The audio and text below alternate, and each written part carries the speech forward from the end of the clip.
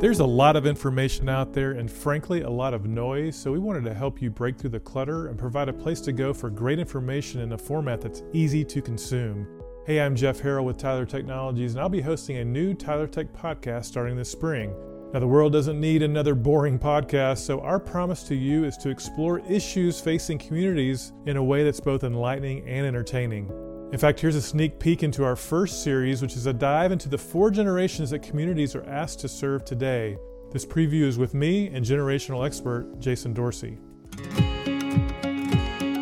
Jason, why is the research that we did together so important? This research has never been more important. I would even argue urgent, because governments need to understand how to engage with their communities, with their stakeholders, with those they're trying to serve. And there's a lot of myths around what best works across generations that we're going to shatter through this research.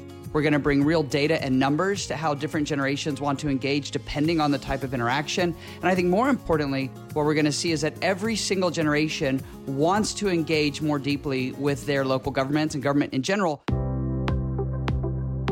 And I know you guys use a very thoughtful methodology at CGK. Why is that so important? What we invented is called generational context, which is the ability to look across generations and really recognize the lens of your own generation.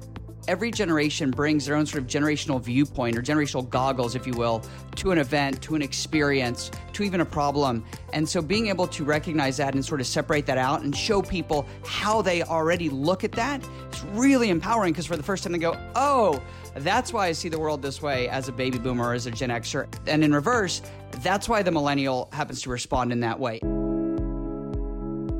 Just give us a couple of maybe nuggets that they're going to learn through this 4-part series. I think the most shocking thing that people are going to see is the similarities among generations that people would not expect. The 2 generations that keep popping up as similar are definitely not the ones that people would guess if they were asked. I think that's really shocking. I think the way each generation wants to use technology to engage with government is also very surprising. And then also how government was really built and designed for one generation, yet now it's trying to adapt to reach 3, 4, and even 5 generations. And those are the types of insights that you can't see in the data sets that are out there and sort of these qualitative conversations, sort of coffee conversations that people have, but you need great research to really pull those out and then be able to tell us what to do with it. So I think there's tons of surprises, no matter your role in government, no matter your role as a leader, even if you're just a community member and you're going, I wonder what government should do in order to best engage each generation or my own generation.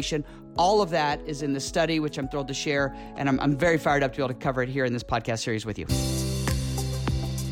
Woo, well, you can see why I'm so excited to bring you this information, and this is just the first of many insightful podcasts to come on topics important to communities today. You'll find the Tyler Tech Podcast on all the major platforms, including Apple Podcasts, so please subscribe, and I look forward to talking to you very, very soon.